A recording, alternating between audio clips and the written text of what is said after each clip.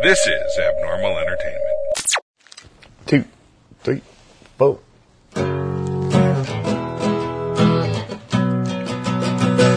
Walked into the tunnel just to find the light. Hunted for old demons, looking for a fight. Looked up at the stars, seemed to go forever. There must be a way, it all fits together. Fell into the quicksand, held on to the vines. Never could quite color, stay within the lines. Feels like I have wings, I can fly wherever. This is just a way, it all fits together. Finally saw the world through rose-colored glasses. Gonna share my journey to small and large masses. Give up on my life, no sir, me never. This is how I put it together. This is how I put it together. This is how I put it together. Hey everybody, this is Daniel Garza. Welcome to another episode of Put It Together. I'd like to start as usual thanking my producer, Mr. Kevin Moyers, for all his help and support. Thank you, sir. Inviting all of you to check us out at abnormalentertainment.com, where you can find all the shows on the network. Today, I am excited. I have Mr. Christopher Shea. How you doing, sir? I am doing well. How are you today? I'm good. We had a lot of. It took a lot for us to get here. that it did, but perseverance wins. You know. Now you came to me as a referral interview. How did your end start? For the referrals you're talking about? Correct. Yeah. Yeah. So I work with a agency that hooked up the referral and said, "Hey, you guys would be a good match." So we just went from there. Cool. I always wonder how it's working because they send me your name, a bio, your resume, basically, which a lot of folks don't realize that on the show, it's more about your personal story than your work because you want to know the backstory. But I always get this long list of stuff, and I'm like, so what's their name? That's all I need to know. Who are these people? Yeah. Well, let's get started. Let's get to your story. Christopher Shea, tell us how you put it together. So how I put it together, that's a very long story, but honestly, the way that the short version will expand when we need to, but so I've been doing counseling work for a little over 20 years and totally love it. My focus was on addictions, predominantly drug, alcohol. And I kind of quickly moved through the ranks, so to speak, where I went from a counselor into a clinical director, and from there moved into executive levels of inpatient treatment facilities. And things were good. Always worked for a nonprofit, always was focused on trying to help people. But I'm a type A person. I'm always running around doing who knows how many things. So when I got into these executive level positions, not only did it bring increased meetings, increased work, I was still carrying a caseload because nonprofits, you don't have enough staff. And eventually I started getting into the speaking circuit, going around the country talking about addictions, representing the facilities, representing, my position, and life just got busier and busier. So what typically happens, if life is going to get busy over time, something's got to go. And unfortunately, for me, what went was really focusing on what's important, and that's family. So for me, where the story really picks up in what I'm doing now is I eventually decided I need to make a change. And I left the corporate type world. I left the executive piece.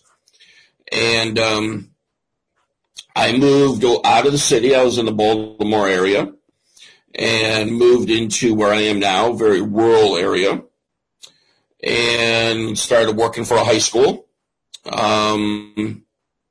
And, you know, for me, that was really good that I could start working with kids, with, you know, a smaller population. I wasn't on the run like I used to be. So all of that was really cool stuff until actually the school year ended and summer came. Now, people would think, hey, that's awesome. You got like 3 months off, you know, paid vacation. This is great. I thought so too. But one of the worst things you can do to a type A person who for 20 years has been on the go is to say, now you have nothing to do for 3 months. Right. So that really became a life changer for me. You know, the first week or so was fun because that was like vacation, you know, a week vacation. That's great. After that first week or so, it was like, you got to be kidding me. You know, like, what do I do? And I was going crazy. And really all I had to do was to start to turn inward. And I hadn't turned inward in probably almost 20 years. So, you know, for me, that turning inward is really what made the life changes that I now talk about. You know, go ahead. I'm sorry, let me go back a little bit because you go from, because I've been in recovery now almost 12 years. Awesome. So I know that addiction and recovery for adults is one thing, but then going into counseling for younger people, that's a total different beast. Because not only are you dealing with maybe addiction and recovery, but teenagers, just teenagers. How was that transition for you? Not as strange as you might think, because again, for my type of personality, their outlook on life, their energy, their sense of hope, that just fueled me. So, you know, take away the corporate stuff, take away all the meetings, take away kind of that prestige. And what I had left were not just people to help, but the teenagers with their excitement. And that fueled me. So I loved it, you know, because regardless of how their lives were going, and many of them had some really bad lives, right. They still found hope. They still found, you know, the sense that, hey, things can get better. So that really helped to, you know, propel me, which I think made the summer worse because now I even lost that. You know, I just had myself, you know. Now in a rural area, I just had myself. So being a type A personality, there's usually this contradiction between our logic and our feelings. Like they don't want to coexist, although they need to. Did you find that difficult in any way? Oh, most definitely. And that's what was really messing me up as the summer progressed. Because the only thing that I had, you know, left for me when I was turning inward were the feelings, you know, and by not doing and not having anything that I really had to do, those feelings really turned into sense of, what is my worth? Who am I? Because when you take the work away and you take that prestige away, what are you left with? So, yeah, that really had me to dig deeper and answer that question. Well, what's left? And I really started thinking, well, if I were to be retired right now, what would that mean? And then that was, I don't know, I would just have to go crazy, For the folks that don't understand quite the term of going inwards or turning inwards, can you describe your process or what that meant for you? What that meant for me is, my day was now waking up and having really nothing to do but what I chose to do. And yes, that sounds awesome. And I know there's probably some people like going, oh, boo-hoo, you had a vacation. And yes, I get it, okay? Everybody wants to boo-hoo me, go right ahead, I deserve that. Except for, remember, this is now going from on the go to, like, hitting a brick wall and bouncing off of it and then wondering what just happened. Right. Because I hadn't considered the summers off. That wasn't even a thought of mine that, I get these summers. So for me, that turning inward was I'm left with sitting around and just having my feelings, my emotions, my desires, my questions. I'm sitting in an area where I can't just, walk down to the mall or walk to the shop or, I can't really walk anywhere that's not farmland. Wow. So, all you have is the air and yourself. That's what I have. My wife woke up and she went to work every day, so the kids are out of the house. So it was me just hanging out. And like I said, that worked well for a week, but after that. Now, there's a lot to be learned about addiction and recovery, even on the therapy side, on the therapist side. Because every case is different. Everybody has a different journey. But did you find yourself like self-exploring your own life, your own journey? Oh, definitely. That played a big role into it. Because not only was I asking, well, who am I? You've got that question, how did I get here? Because I had dedicated almost 2 decades to working in the field of addiction. And I spent that time 100% focused on either direct counseling of people, helping them in their recovery, or creating institutional policies, or I was even doing legislative work, with lawmakers, so creating wider policy. So everything I did was focused on what is the best treatment, what is recovery look like, how do we best help people in recovery. So now that I'm just kind of sitting around, that is part of thinking, well, how did I get to this point that I'm now reflecting on self and I have the time to reflect on self? Right. Well, what happened? So there was a lot of soul searching as to, am I doing the right thing? Should I have stayed in a city? Should I have stayed with, that kind of fast-paced life? Is this what I'm supposed to be doing? Yeah, a lot of questioning. Okay, and I think that I kind of skipped asking this question. Why, out of all the fields that you could go into, why addiction? That's a story right there. Actually, I fell into it. I never had the idea of going into addiction. When I was studying to be a counselor, my focus was on teenagers, and I was also focused on the spiritual side of counseling. So never did I think that I would be doing addictions. It wasn't a specialty of mine. I didn't study it. How I got into it is I graduated from graduate school and needed a job, and I put out a ton of resumes. And this small treatment center in the inner city Baltimore said, hey, we need a case manager. Right. You're it. And, and when I said, well, I don't have any specific addiction work, they were like, look, we need somebody. You have a master's. You're it. Yeah. Wow.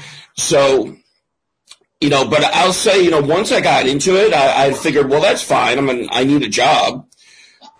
Once I got into it and met the people struggling with recovery, struggling with addiction, and really went full force into helping, I knew this is where I needed to be.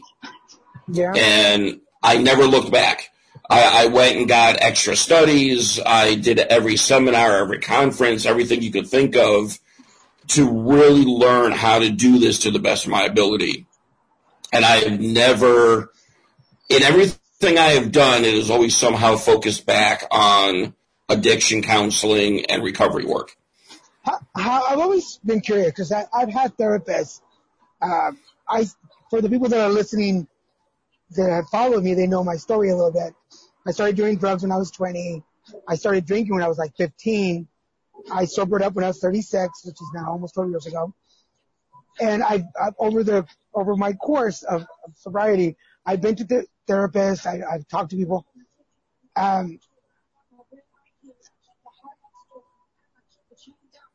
There's a lot of, I'm not going to say lying in rehabilitation, but but those of us who have been through it, we tend to bend the truth sometimes a little bit.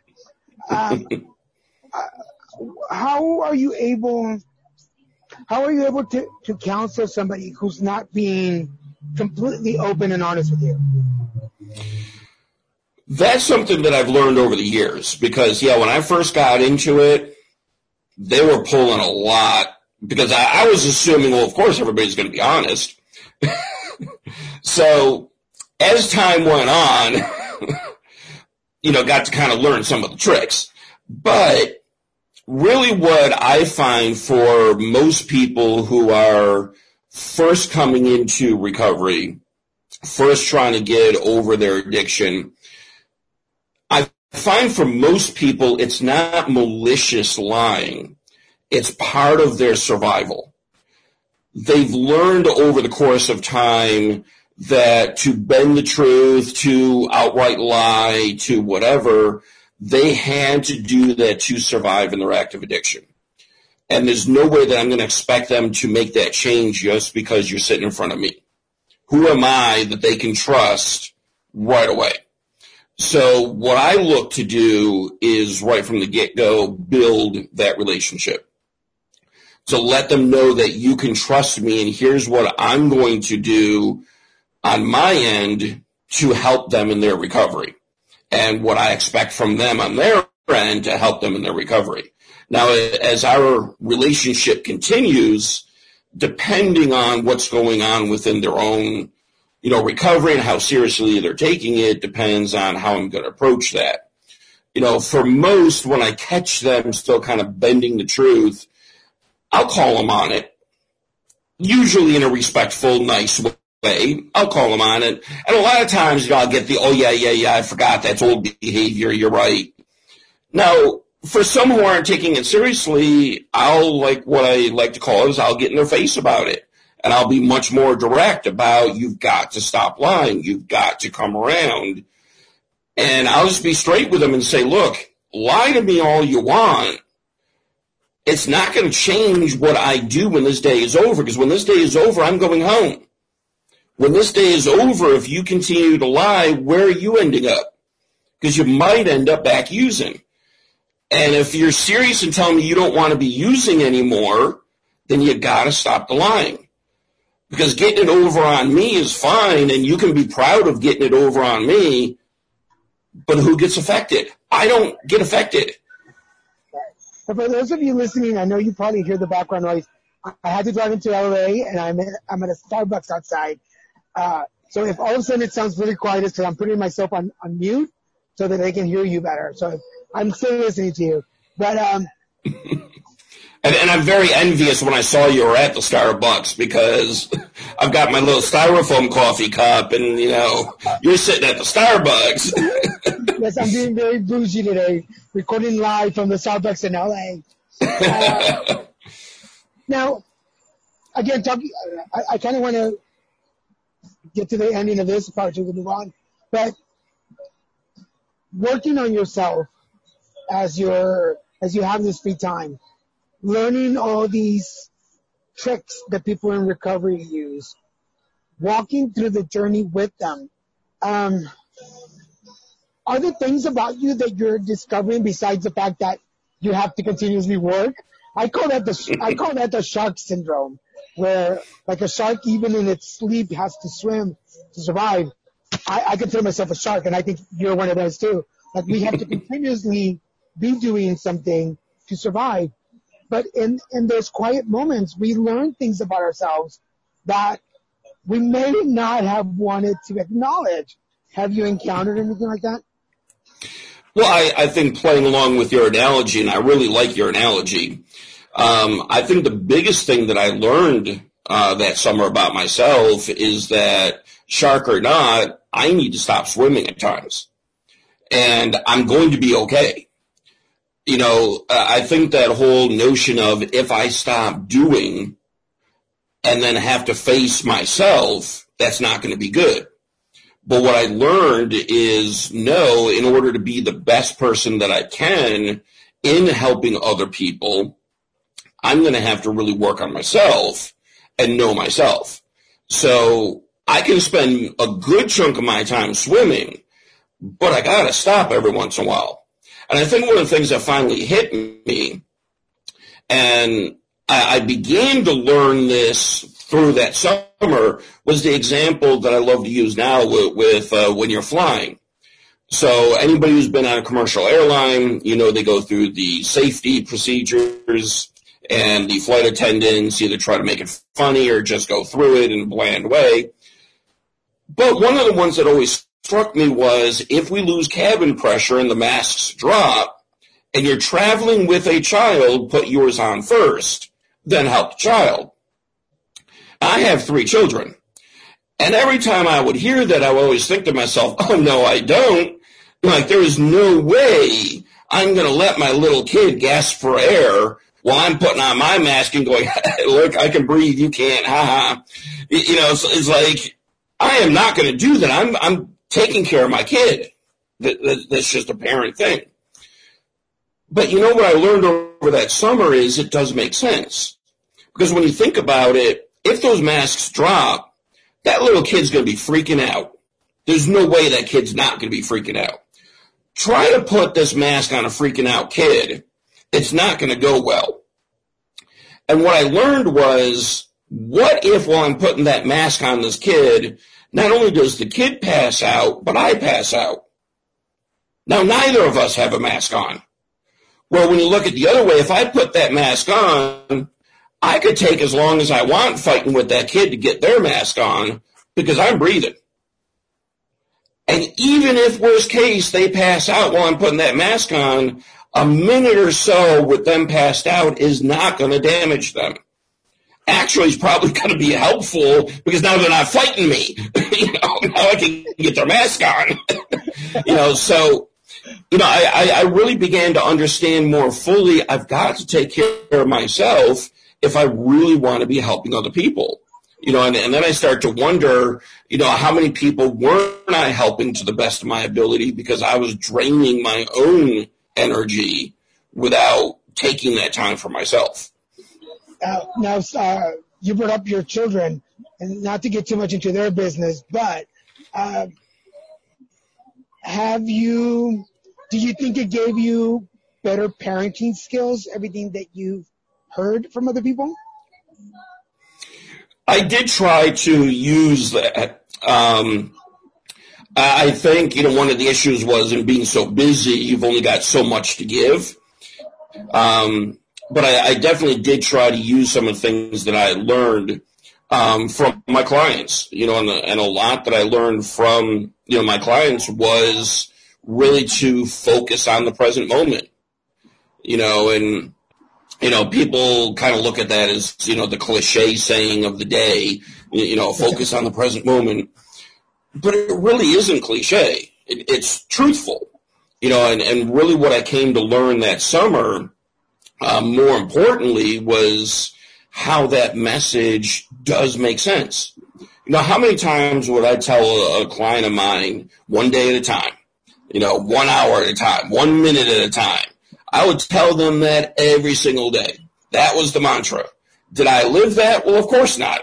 But I always say, hey, this works. Live one, But what I learned, exactly. Because I don't have time to sit down and do one day at a time. I can't do that. I'm too busy. I'm too important. I'm too whatever, But then I realized that summer, I'm nothing. I'm not too important, too busy, too whatever. I'm me. And all I have is this present moment. And the summer helped me in that kind of hitting that wall and saying, what else do you have right now?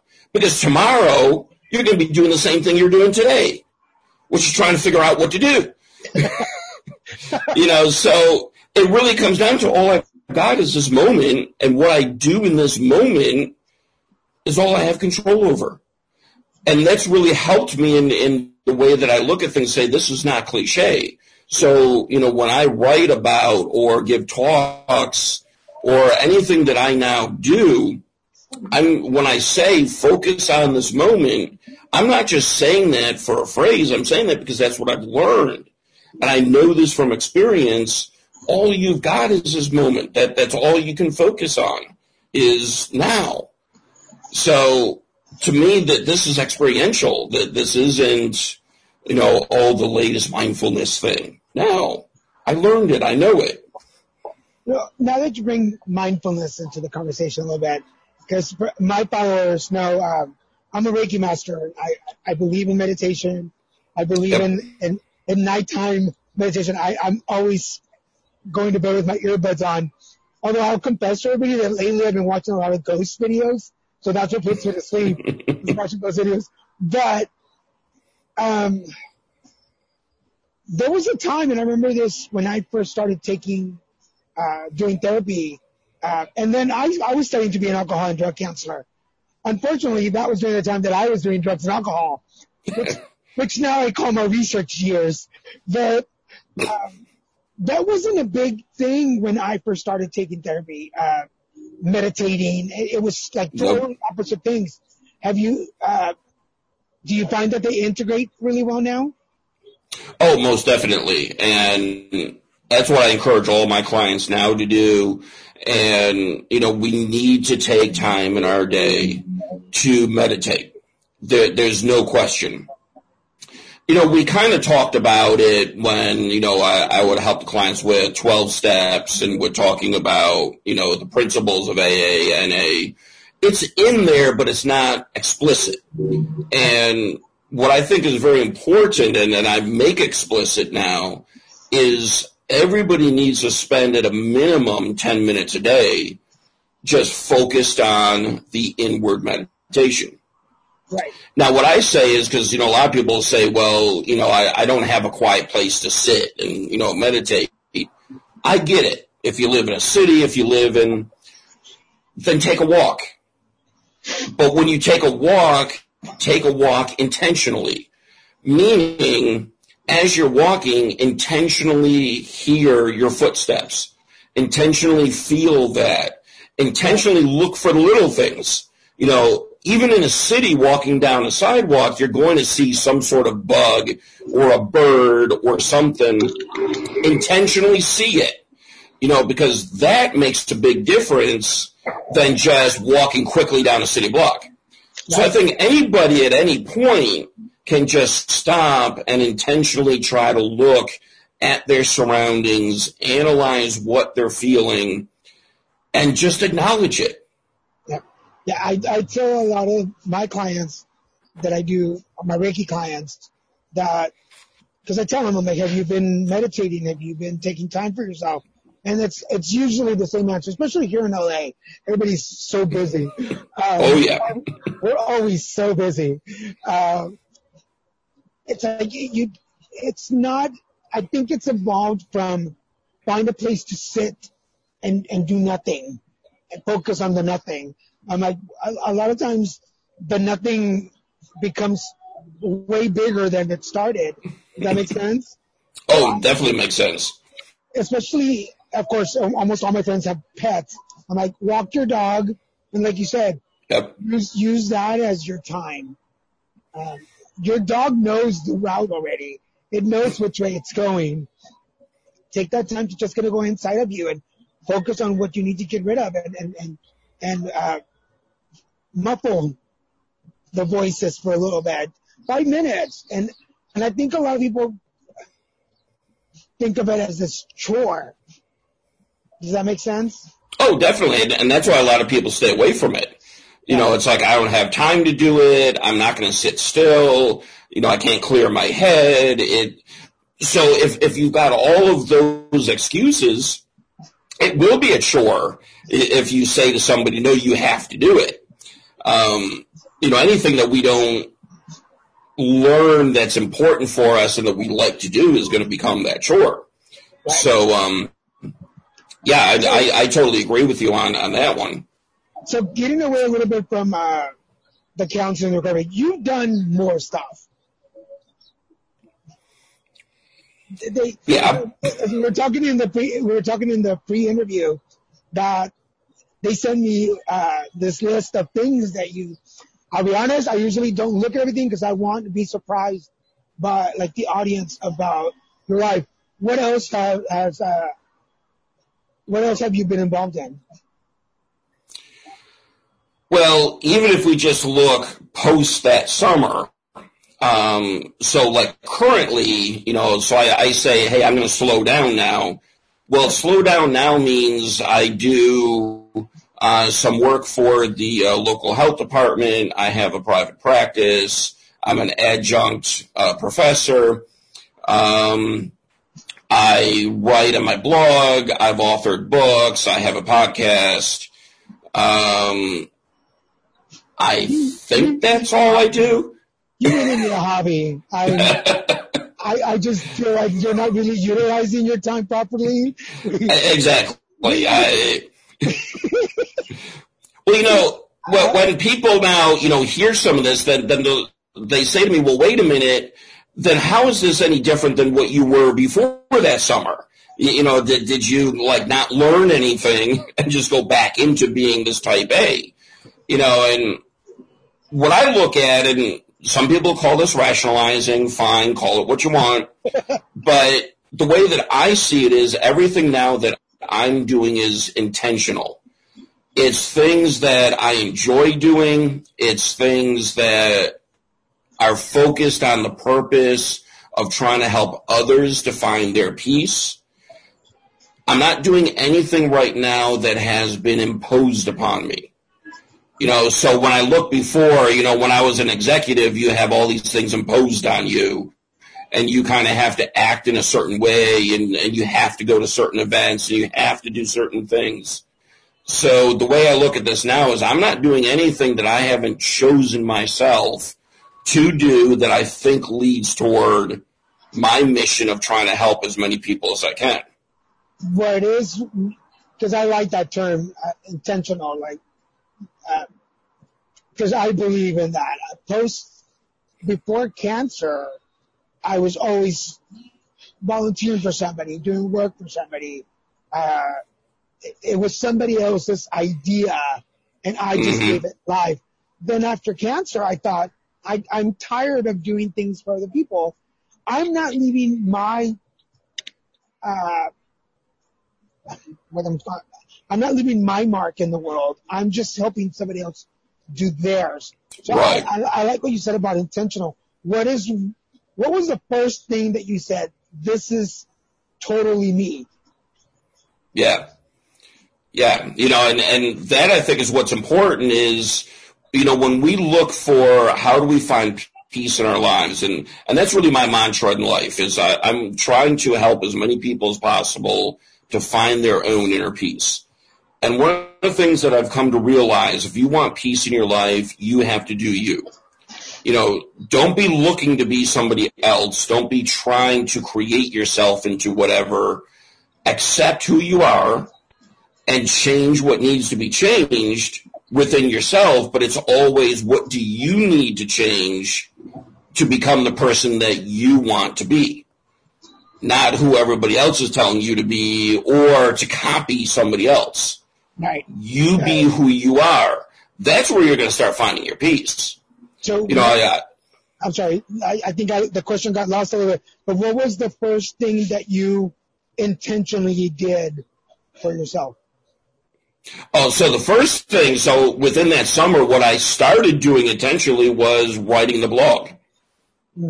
So the very first thing that I did was say to myself, I need to start reflecting on this, and writing a journal would be a way to go.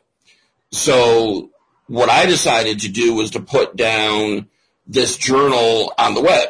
And I figure if people read it, great. If they don't, great. Because this is just my musings, I'm just going to put it out there just because. Right. And that's really where all of this started. And even now, I'm intentionally keeping that website address. So even though blogging is not my main thing, my website is still Life's Journey blog because I want to keep true to, the beginnings of this. And from the blogging has expanded into all of these other things that, I've said, where now Life's Journey is its own company, not just a journal, on the web.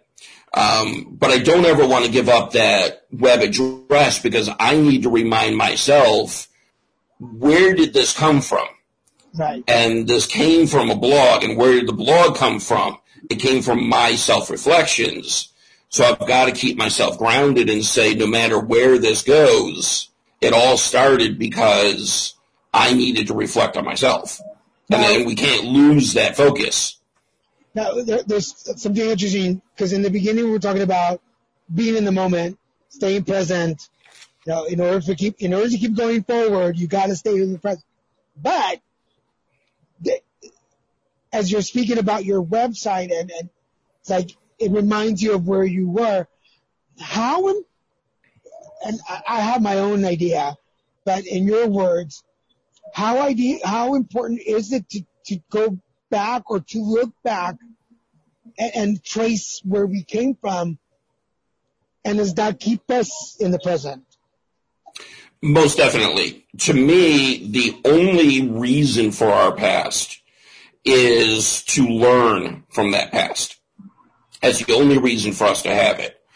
For people who stay in the past, that's where you're going to lose any sense of inner peace, and you're going to gain stress and anxiety. The past, good, bad, or otherwise, is our past. It happened. We don't deny it. That's going to give you other psychological issues. Right. So we're not going to deny our past, but we're not going to dwell there. What do I learn from it? And when I learn from that past, now I continually keep my focus on the present moment, because my past did shape who I am today. But who I am today is always a continuing product of my present choices. So what I do today will become my past tomorrow. So how I feel tomorrow is going to be a result of today and the days that came before today. Did y'all get that? I hope everybody who's listening got that.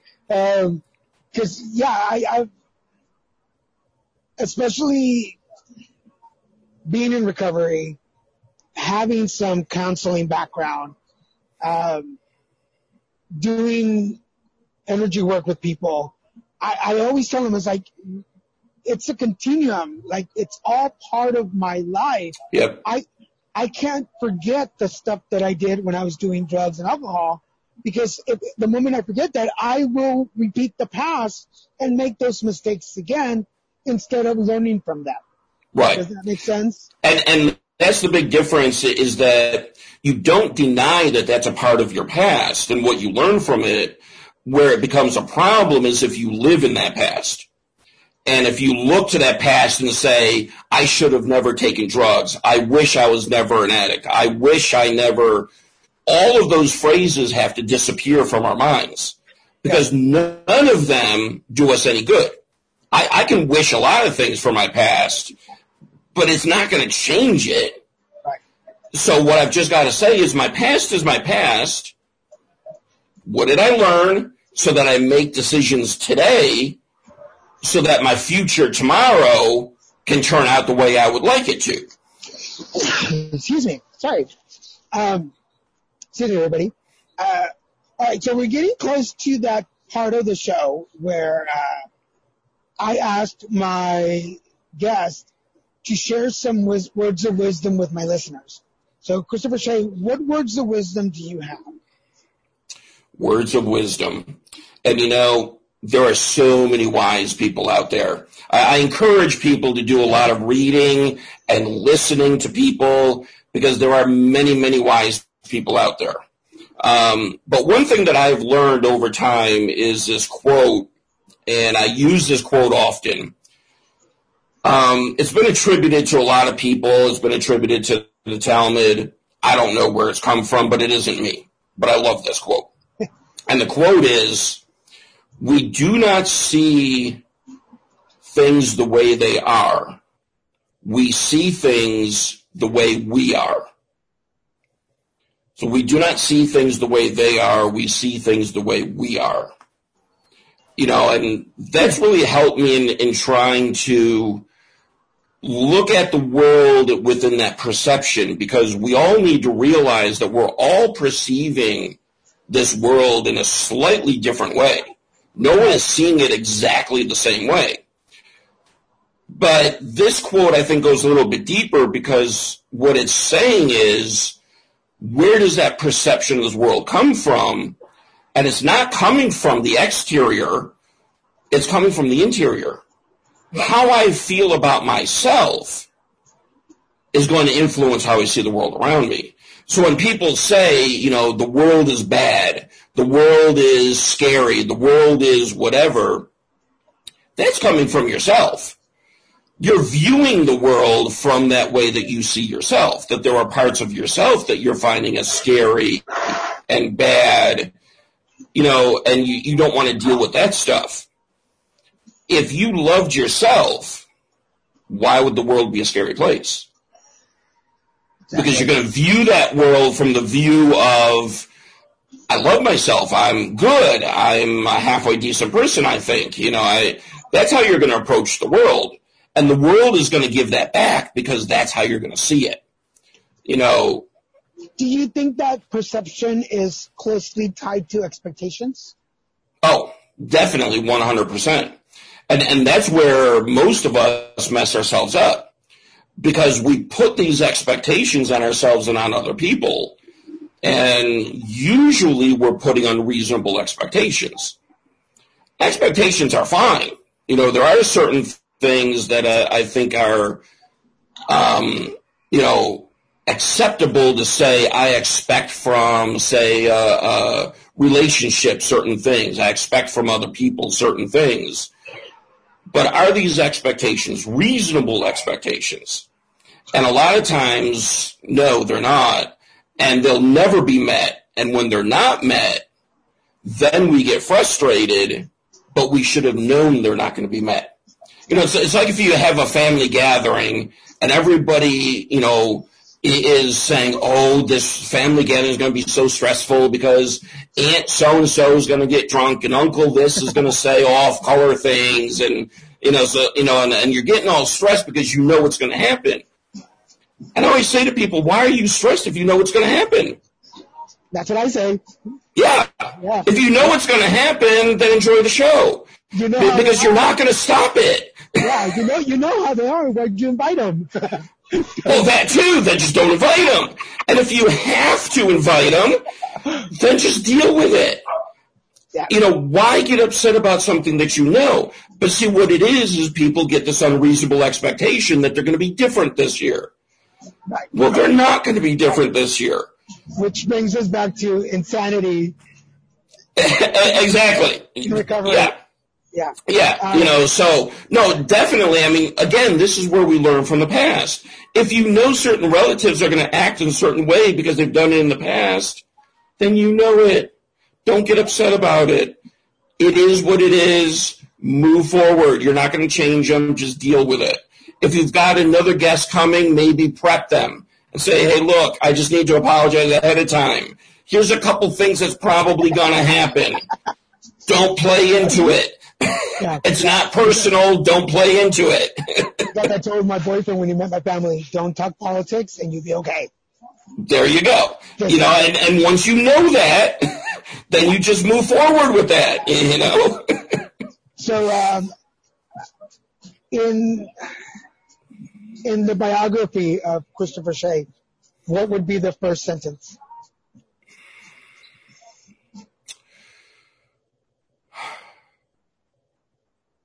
Inner peace is possible. Huh. Interesting. I'd want to start there. And one of the reasons, because one, I believe that, and I believe that from experience, and number two, because of your reaction. Because everybody else would have that reaction. They read the rest of the biography. Yeah, no, definitely. He's nuts. Let's read that. Exactly, And if you could name this episode, what would you name it?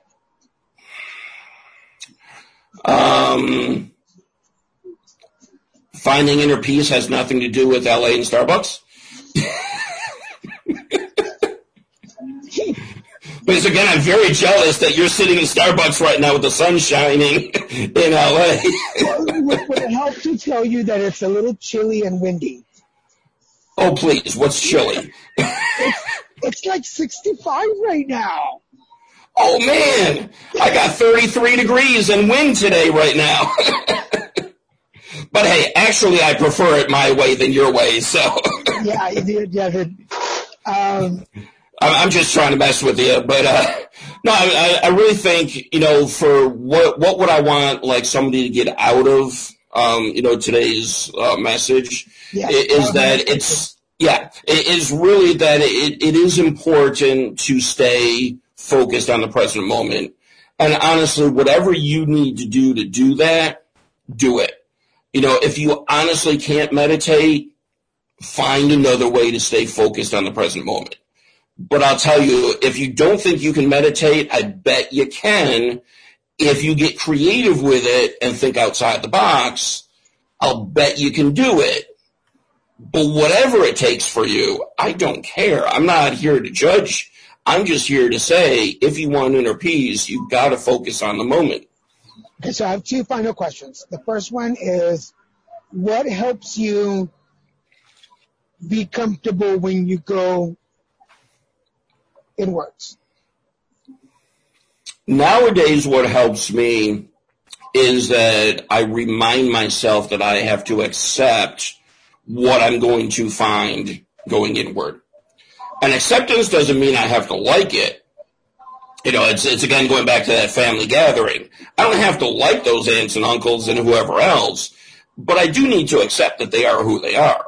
Right. So I can accept who I am. Now, what I then need to do, well, that's, depends what I find. So what changes do I need to make to continually grow? Because there's always room for growth. But now it's not a looking inward out of a fear of, oh no, what am I going to find? Or looking inward and saying like, oh man, I'm just a worthless piece of whatever because, you know, look at all these faults. No, I can now look inward and say, yeah, look at all these faults. This is who I am. What am I going to work on first? Are there still things in there that you don't want to confront? I wouldn't say that there's things I don't want to confront, but there's things that I don't enjoy confronting. Okay.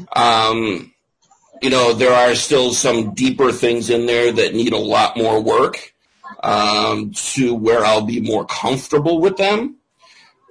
But I will say in 100% I've accepted that they're there, and that's why they don't frighten me, and I can look at them because I can accept them, where before I wouldn't have even wanted to admit that anything was there I wasn't willing to look at. Excellent. Even though I knew. Any final thought for the people listening? Oh, and where can I find you? Where you can find me, the easiest is just go to my website because that's where all my contact info is. And the website is lifesjourneyblog.com. And just click on there and you'll find everything that I'm doing, every contact way, everything is all up there. That's really the best way to find me. Cool. And your final thought for people listening? Final thought is, again, just to reiterate, inner peace is possible if you're willing to do the work to get it. Excellent. Excellent. Well, thank you so much for being on the show. For everybody listening, Mr. Christopher Shea has been on the show after many, many months of trying to get together. We finally did it.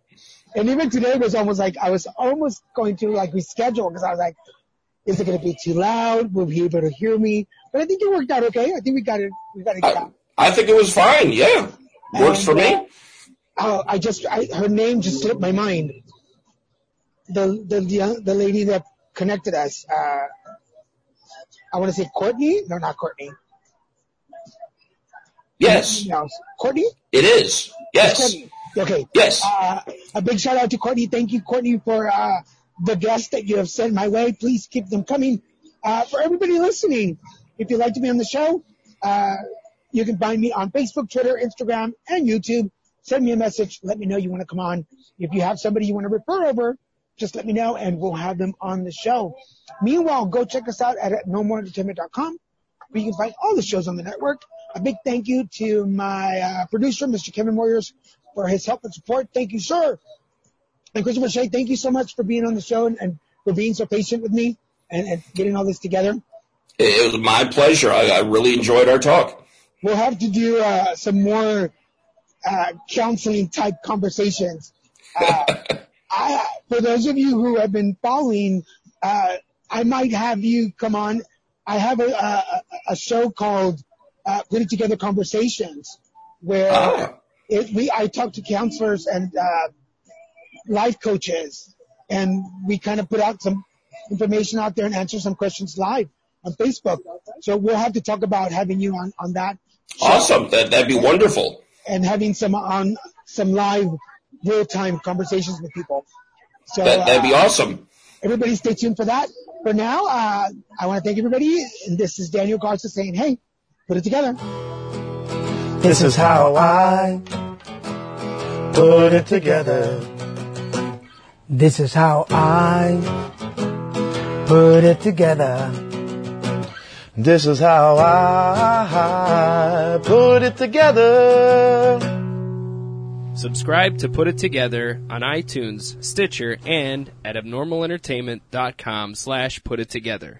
Find Put It Together on Facebook and tweet Daniel at Lil Messican, LILMESICAN. And for more podcasts, comics, books, movies, and more, head to abnormalentertainment.com. You've been listening to the Abnormal Entertainment Network.